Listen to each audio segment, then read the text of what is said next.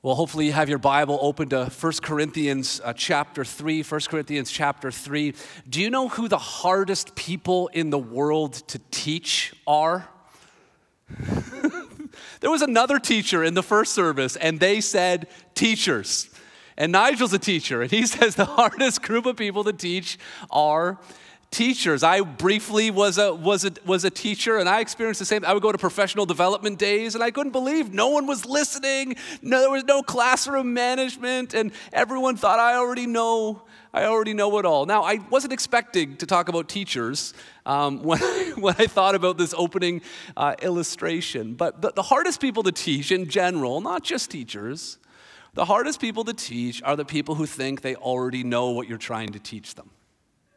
Yeah, I get it. I'm not going to let you finish your sentence. I'm just going to nod my head, and I'm going to wait for you to finish talking so I can do the talking. Those are the hardest people to teach, the people who think they already know it all. And loved ones, that was the church at Corinth. They thought they had all the wisdom that they needed. They had the power of the Holy Spirit manifesting himself regularly on their Sunday services. They thought they were spiritual people. They thought they were mature people. I mean, some of them had only been a Christian for 3 or 4 years.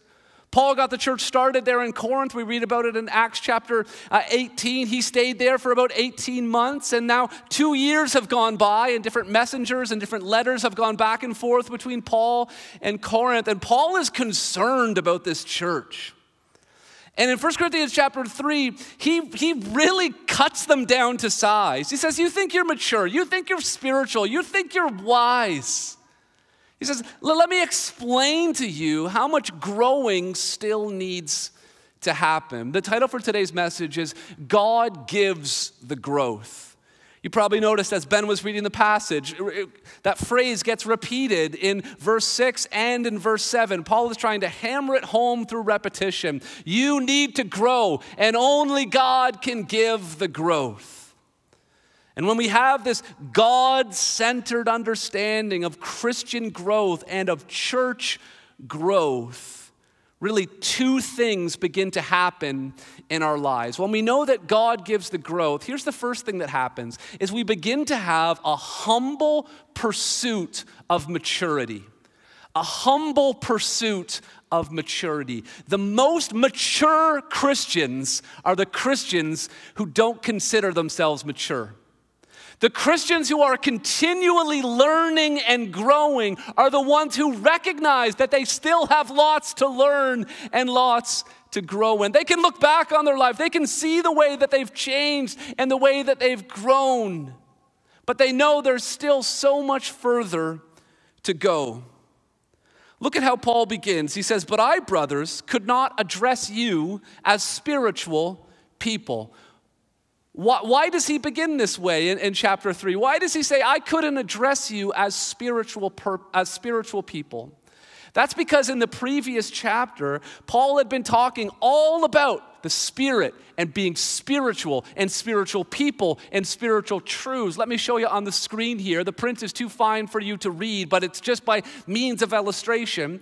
Right before chapter 3, these are all of the references to the Spirit and being spiritual and spiritual person and things being spiritually discerned. So Paul's saying Spirit, spiritual people, spiritual wisdom, Spirit.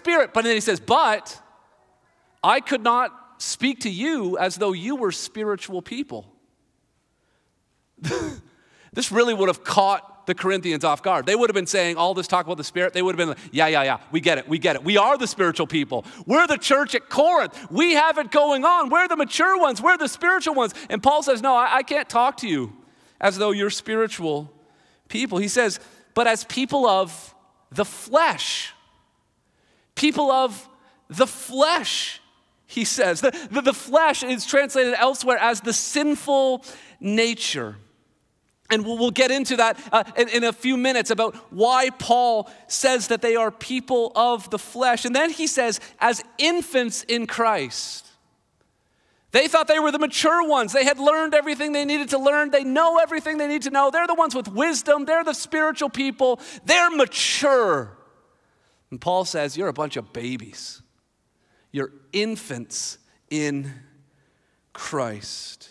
You see, here's what the church at Corinth was saying about themselves. They were saying things like, we are mature. And they were saying things like, we are spiritual. Now, this far in the letter, though, Paul has been dismantling that. Here's what Paul has been saying. In chapter 2, verse 6, that says 2, verse 1, but it should say 6. One typo per a sermon, at least, coming your way. All Christians are mature. That's what he says in chapter 2, verse 6. He says, yet to the mature we do impart wisdom. All Christians are considered mature. If they have the Spirit, they have everything that they need. He also says that all Christians are spiritual in that paragraph that I just showed you. Paul was saying, you think you're so special, church at Corinth? You Corinthians think that you're more mature than other Christians? You think you're more spiritual than other Christians? Here's the bottom line. Every Christian is considered mature. And every Christian is considered spiritual. And then Paul cuts them down to size even more. He says, you're just normal. But then he says, actually, you need remedial training. He says, Paul is also saying, all Christians are mature, but you are infants in Christ. Let's go to the next slide. All Christians are mature, but you're acting like infants. And he says all Christians are spiritual, but you're living by the flesh. So the Corinthians thought they were way up here, better than all the other Christians. Paul says, no, all Christians are of the same status. But then Paul takes it another level and he says, the way you're living, Corinthians, you're not even living like a Christian. You're supposed to be spiritual, but you're being fleshly. You're supposed to be mature, but you're acting like an infant. Now, look at what he calls them. He says they are infants in Christ. Look at how he begins in verse 1. He calls them brothers. He's writing to Christians.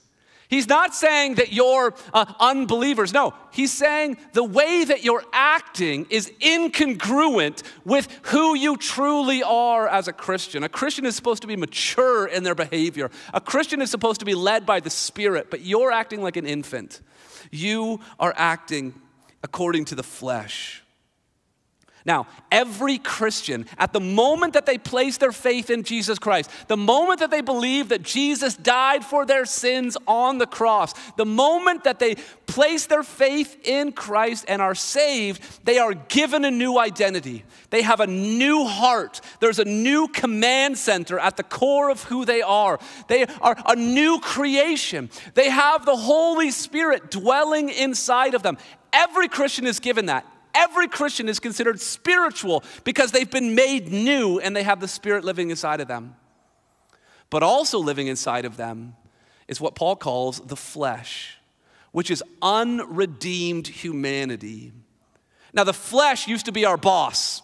The flesh used to destroy us and dominate us. The flesh used to be at the core of who we are, but not anymore. We've been given a new heart and a new identity. And that enemy, the flesh, has been defeated, but the flesh is still hanging around. And the desires of the flesh, every time a Christian comes to a crossroads, they got to make a decision. Am I going to follow the leading of the Spirit inside of me? Am I going to follow the identity of the new heart that I've been given? Or am I going to follow the flesh? And Paul is saying, you guys, keep following the flesh. You think you're spiritual. You can talk all the talk. But the way that you're acting like the flesh. Paul outlines this in Galatians chapter 5, verse 16 and 17. He says, but walk by the Spirit and you will not gratify the desires of the flesh. For the desires of the flesh are against the Spirit, and the desires of the Spirit are against the flesh. There's two sets of desires in us. And which one is going to win? Which one is truly us? Look at what he says.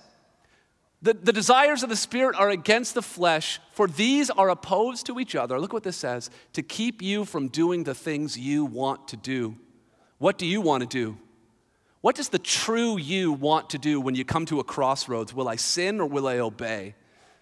What do you want to do? You, the true you, the new identity, your new heart wants to obey. What you want to do is follow the Spirit. But there are always these desires of the flesh that we need to continually put to death.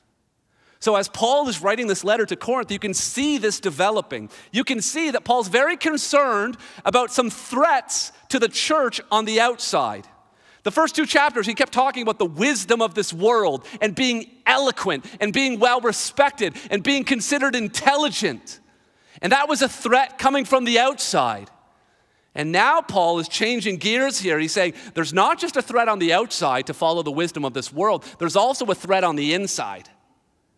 That Christians have to make a choice. Am I going to follow the Spirit or follow the flesh?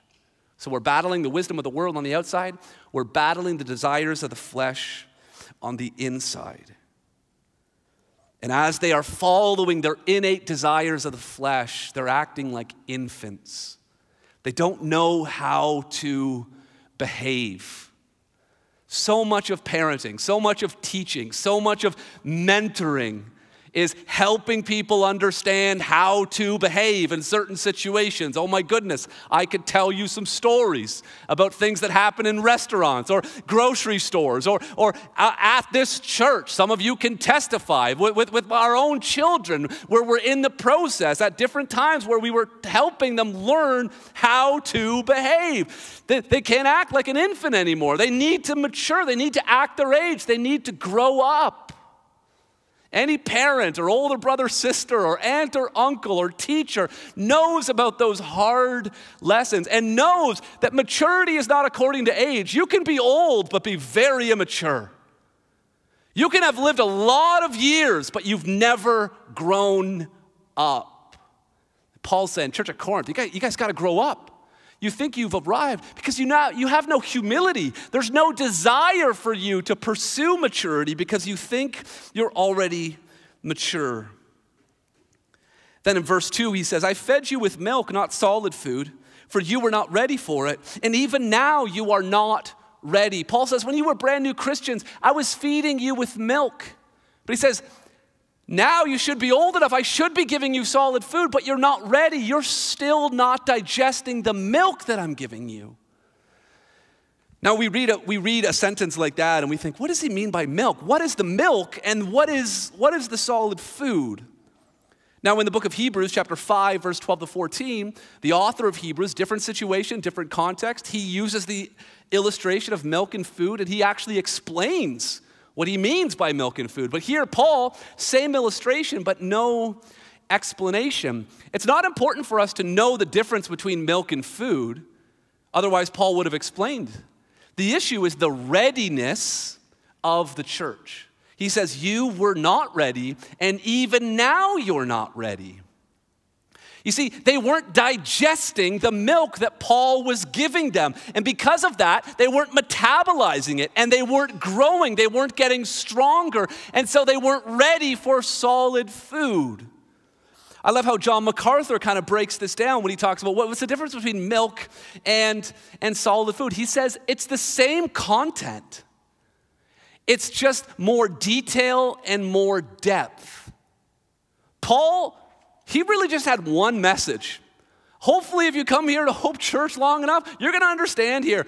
There's just really one message, and that's the cross of Jesus Christ. That's the good news of the gospel for the forgiveness of sins for all who choose to follow him. It's just one message. I mean, think about the book of 1 Corinthians. What did he say at the very beginning? Chapter 2, verse 2. He's barely getting rolling, and this is what he said. Let's get 1 Corinthians chapter 2, verse 2 on the screen. For I decided to know nothing among you except Jesus Christ and him crucified. Then he goes on, and the letter progresses, and does he end off with anything different? Any additional information? No, he says, I delivered to you as of first importance what I also received, that Christ died for our sins in accordance with the scriptures, that he was buried, that he was raised on the third day in accordance with the scriptures. Paul has one message. He starts the letter talking about the cross. He ends the letter talking about the cross. It's all about the centrality of the cross of Jesus Christ. Solid food is about the cross. Milk is about the cross. Now, there's a difference between depth and detail. A 6-year-old can say, Jesus died on the cross for my sins. And they can understand that in a 6-year-old's mind. and a brand new Christian, whether a 16-year-old or 60-year-old or 78-year-old, they can all understand. When they're a brand new Christian, they can say, Jesus died on the cross for my sins. But there's more depth and detail, isn't there? There's more things that we can learn about and grow in, aren't there? Start with the first word in the sentence, Jesus. When you're 6 years old or when you're a brand new Christian, can you even contemplate or wrap your head around the idea that Jesus has eternally pre-existed in the context of a Trinity, Father, Son, and Spirit? And then is your mind ready to be blown by the fact of the hypostatic union that God became flesh and dwelt among us and lived a perfect life? Just the word Jesus. There's greater detail and depth, isn't there? The fact that he upholds the universe by the word of his power. All of these things. You can go deeper. Jesus died on the cross. Well, what was accomplished on the cross? Well, he died so it was a sacrifice. He died for me. Well, what about the Old Testament and how all the Old Testament sacrifices and the priesthood and the temple all point to Jesus? There's greater depth and detail in the sentence, he died on the cross for my sins. And what was accomplished there? It wasn't just a sacrifice. It was also a payment of debt.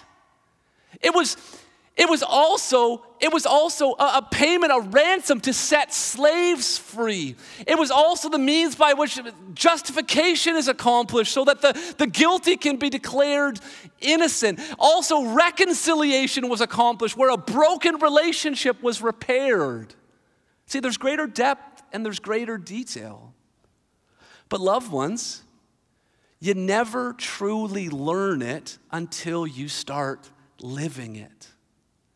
Until you truly understand who Jesus is and what he has done for you and how that affects not just how you relate to God, but how you relate to every human being created in his image, particularly those who are part of your local church family, you haven't learned it until you've lived it. And Paul says, based on the way you're living, you're like a little newborn baby who just can't keep the milk down, who's always spitting up, who's not accessing the nutrition, who isn't metabolizing it into his or her little life so that he or she can grow. As Paul says, you're not ready for solid food. I want to go into greater depth and greater detail. It's not new content. It's always the same content. It's always the cross. But the way to learn it is by living it. Then he says in verse 3, he explains what's going wrong. In verse 3, he says, for you are still of the flesh. Your identity should be the Spirit, but the way that you're living like you're of the flesh. He says, for while there is jealousy and strife among you, are you not of the flesh and behaving only in a human way? It was interesting that he zeroes in on those two things, jealousy and strife. Jealousy is something that happens on the inside.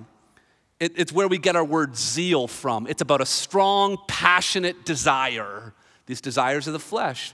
When we're led by this zeal, by this jealousy, that's happening on the inside. It produces strife on the outside.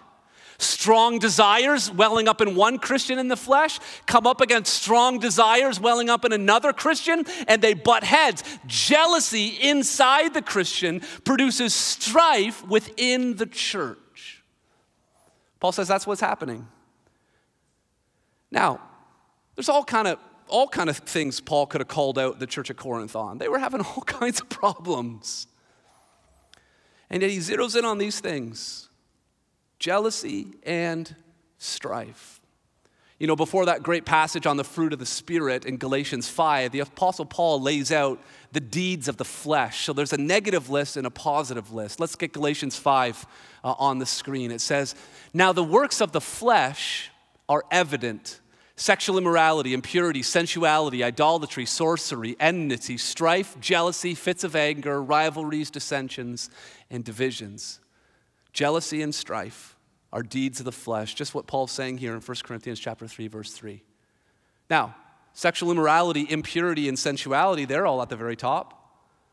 That was all happening in Corinth too. Why does he start with jealousy and strife? You know, so often we tend to divide sins into sort of sexual sins and social sins. And in our world, because we live in such a hyper-sexualized culture, and there's sexual temptation everywhere, and really the sexual mores and ways of doing things are being transformed in our culture right before our eyes, we tend to talk a lot and focus a lot about sexuality, and rightfully so. But it's part of the same list, and it's not in order of importance. Yes, we do have to be active and proactive in fighting and battling against sexual sin and standing out as lights in the world when it comes to our own sexual purity. But do we put the same amount of effort into social sin? Are we really going hard? Do we have the same boundaries in our life and the same accountability in our life to make sure that we're not being guilty of jealousy and strife and fits of anger? Because this is also a deed of the flesh.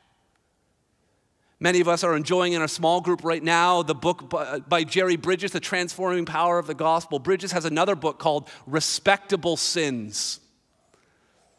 And it just goes through chapter by chapter, things like jealousy, sins that, you know, they're not scandalous. You're not going to get on the front page of a newspaper for being jealous or for being angry. But these things can rot away at us and can ruin us and ruin a church family if we aren't careful. He says, when you're behaving with jealousy and strife, look there in verse 3, he says, you're behaving only in a human way. Notice it's about their behavior, not their identity. He's not calling them non-Christians. He's saying they're acting like non-Christians. And then in verse 4, he gets really practical. He uses an example. He says, for when one says, I follow Paul, and another, I follow Apollos, are you not being merely human? So here Paul goes again. These names he brought up in chapter 1, together with two other names. There were 4 groups at the church of Corinth. One was saying, I follow Paul. Another saying, I follow Apollos. Another saying, I follow Cephas, which was Peter's name. And I follow Christ. And they were divided into these 4 groups. And they seemed to have spiritual reasons for why they were divided. But really, at the core of it, Paul was saying there's jealousy. There's the desire to be first. There's a desire to be right. There's a desire to be recognized. And they're behaving in a human way. So that leads us to our next sign that when we truly understand that God gives the growth, first off, it results in a humble pursuit of maturity. We know we're not mature, and so we humbly pursue to grow in maturity. And then secondly, it produces a healthy perspective on ministry. A healthy perspective on ministry. One of the problems that the church at Corinth had, and we're going to see it right through chapter 1, is going to come up again even in chapter 4, is this whole I follow Paul, I follow Apollos thing. And they looked at these servants of God, these people who were in ministry, in leadership positions, and their perspective on it was all mixed up. They were looking at it with the wrong prescription. It was like a funhouse mirror. Everything is distorted and out of whack. And so he says, look with me at verse 5. What then is Apollos and what is Paul? Now, why does he not talk about Christ or about Cephas or Peter? Well, I think it's because Paul and Apollos actually were pastors in Corinth. Jesus never traveled to Corinth. As far as we know, Peter at this time hadn't been pastoring in that area. So he uses a practical real-life example. He says, you remember when I was there, Paul, as one of your pastors, and you remember when Apollos was there? And he asked the question, what then is Apollos? And what is Paul? Notice he doesn't say who. He's not concerned with who Apollos is or who Paul is. He's not worried about that. He wants to know what they are. He doesn't want to know about Paul's experience or the fact that Christ appeared to him. He doesn't want to know about who Apollos is and how eloquent and intelligent and powerful of a speaker he was. He doesn't want to know who they are. He says, what are they? And here's his answer. Servants. Servants through whom you believed. Loved ones, the right perspective for church ministry is to understand that those who lead and serve among the church family are called to be servants. The church family needs to understand that, and those who are leading the church family need to understand that as well. I was sitting down with another pastor here in Mississauga, a faithful brother who'd been ministering in this city, in this area for twice as long as I have. And COVID notwithstanding, this particular pastor had been going through, the last year and a half for him have been absolutely horrible. So many challenges and difficulties within his church family, within his staff, within his eldership.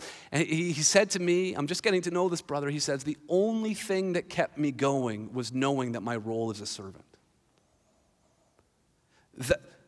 That was that was such an encouragement to me, such a powerful reminder for me that is the only thing that can keep a spiritual leader going, is to have that perspective of a servant. Not superstars, not celebrities, not even special, just servants. It's only right that someone who's leading the people of God and following God and pointing people towards Jesus, it's only right that they're a servant because Jesus is a servant. Mark 10:45, Jesus says, "For even the Son of Man came not to be served, but to serve and to give his life as a ransom for many." Jesus wants those who represent him and those who point others to him to be like him and to serve him.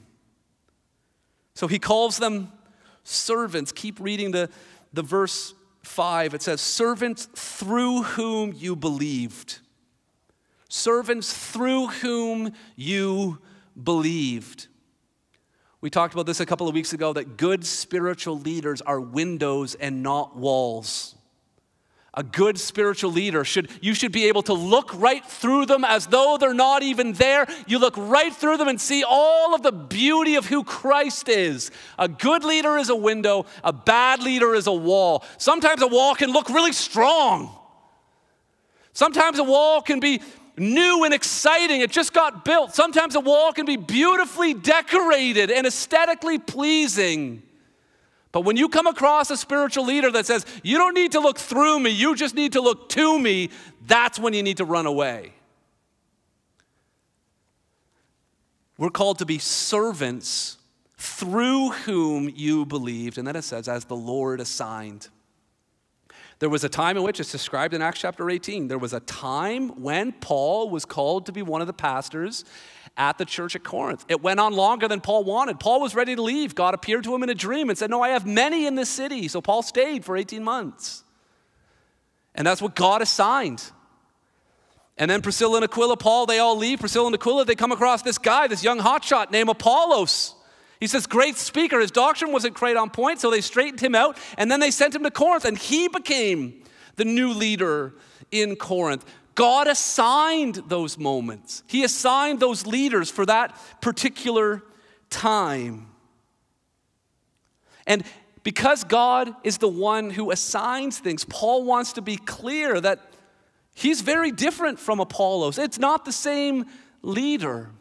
And there's three really important truths that Paul lays out here in this passage. Let me break them down for you. It's diversity in roles, humility in service, and unity in purpose.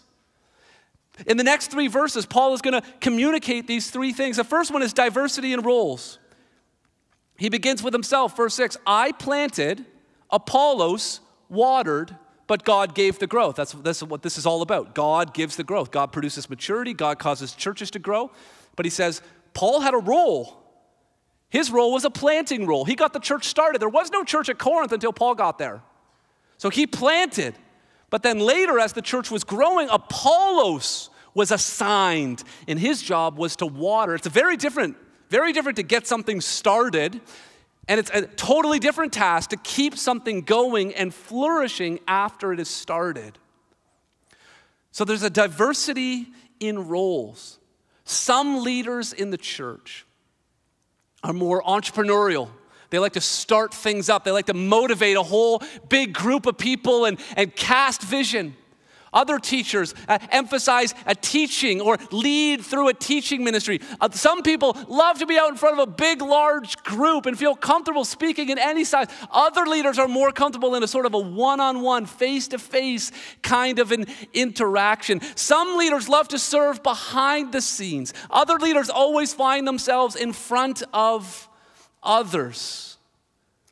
Some leaders want to get things done and get things done quickly. Other leaders are willing to walk day by day through a really dark season with another brother or sister in Christ.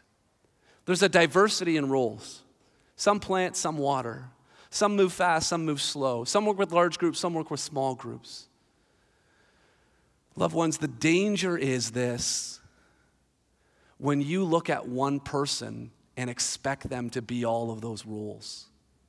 When you look across the room at your small group leader and you're wondering why they're not being more assertive and more of a leader and more of a visionary, well, maybe they're the kind of small group leader who journeys with people in the long term and just patiently shepherds them. Or when you look at an elder or a pastor or a staff member and you wonder, why aren't they more like this? Or why aren't they more like that? Or they're letting me down because they're not. Well, maybe we need to understand that there's a diversity of roles. And loved ones, this doesn't just merely apply to elders, people like myself and Jonathan and Roy and Pastor Chris. It doesn't even just only apply to staff members like Andrew and Deborah and Jameson. It applies to everyone who's serving, because we're all called to serve. And we need to understand that there's a diversity of roles. There's something that you can uniquely do that no one else in the church family can do. There's a diversity of roles. God gave the growth. Secondly, there's a humility of service. Paul says, so neither is he who plants nor he who waters is anything, but only God who gives the growth. He said it in verse 6, God gives the growth. He's saying it again, verse 7, God gives the growth. He says the one who plants and the one who waters, he says neither is anything. Okay, so just do a little mental logic diagram in your head. So if you are not anything, what does that make you? Nothing. Apollos is nothing. Paul is nothing. Ted is nothing. We're supposed to be windows. A good window, a clean window. You can look right through. When window's really doing a good job, you look right through it like it's not even there. Is there even glass, or is that just a frame? I can see right through. Nothing. Leaders do their best work when they're invisible, next to invisible. If someone walks out of here today and says, what a great church. Oh, that was a good sermon. He's a good preacher. Fail, fail, fail. What a great Savior. That's the only definition of success in church ministry or leadership or small group or leading the kids program or running and coordinating the ushers and greeters. Pointing to the Savior. We are nothing. Someone sent me an encouraging text today, said, hey, Ted, you're doing a good job at being nothing. I'm like, oh, thank you. It's kind of my thing, doing the nothing thing. We are nothing. In our day and age today, we say something like, we use the word something like, that children's ministry leader, she's really something, Those people running the kids camp, they're really something. That pastor, he's really something. That elder, he's something. No, nothing, nothing, nothing, nothing. That's what Paul says here. We're not anything. It's God who gives the growth. Humility in service, and then unity in purpose. Look at verse 8 with me. It says, he who plants and he who waters are one. They're doing different jobs. Planting's very different from watering. But there's one purpose. Again, the aim is to proclaim the gospel of Jesus Christ. The good news of Jesus died for my sins. We're all working towards the same goal. And then it says, in each one, I'm still in verse 8, each one will receive his wages according to his labor. So even though we're nothing, even though we're servants, even though God is the one who gives the growth, God still gives rewards and wages. Paul's beginning to sort of lay the foundation for what he's going to say towards the end of the chapter about working and laboring for things that will last and rewards on into eternity. But it's interesting, notice what gets rewarded. The growth doesn't get rewarded because that's God's job. What gets rewarded? The labor. This brother, this other pastor who said the only thing that keeps him going is the fact that he's a servant, he's been laboring in this same neighborhood for twice as long as I have. And numerically speaking, his church is smaller than our church. Now, you might think, well, God must be really working here and blessing here, and we must be doing something right. Really? Really? Like, do you think it's because, like, we're working harder over here at Hope Church than they are at some other church? Do you really think it's because we love Jesus more than the other Christians? Really? No, God rewards labor.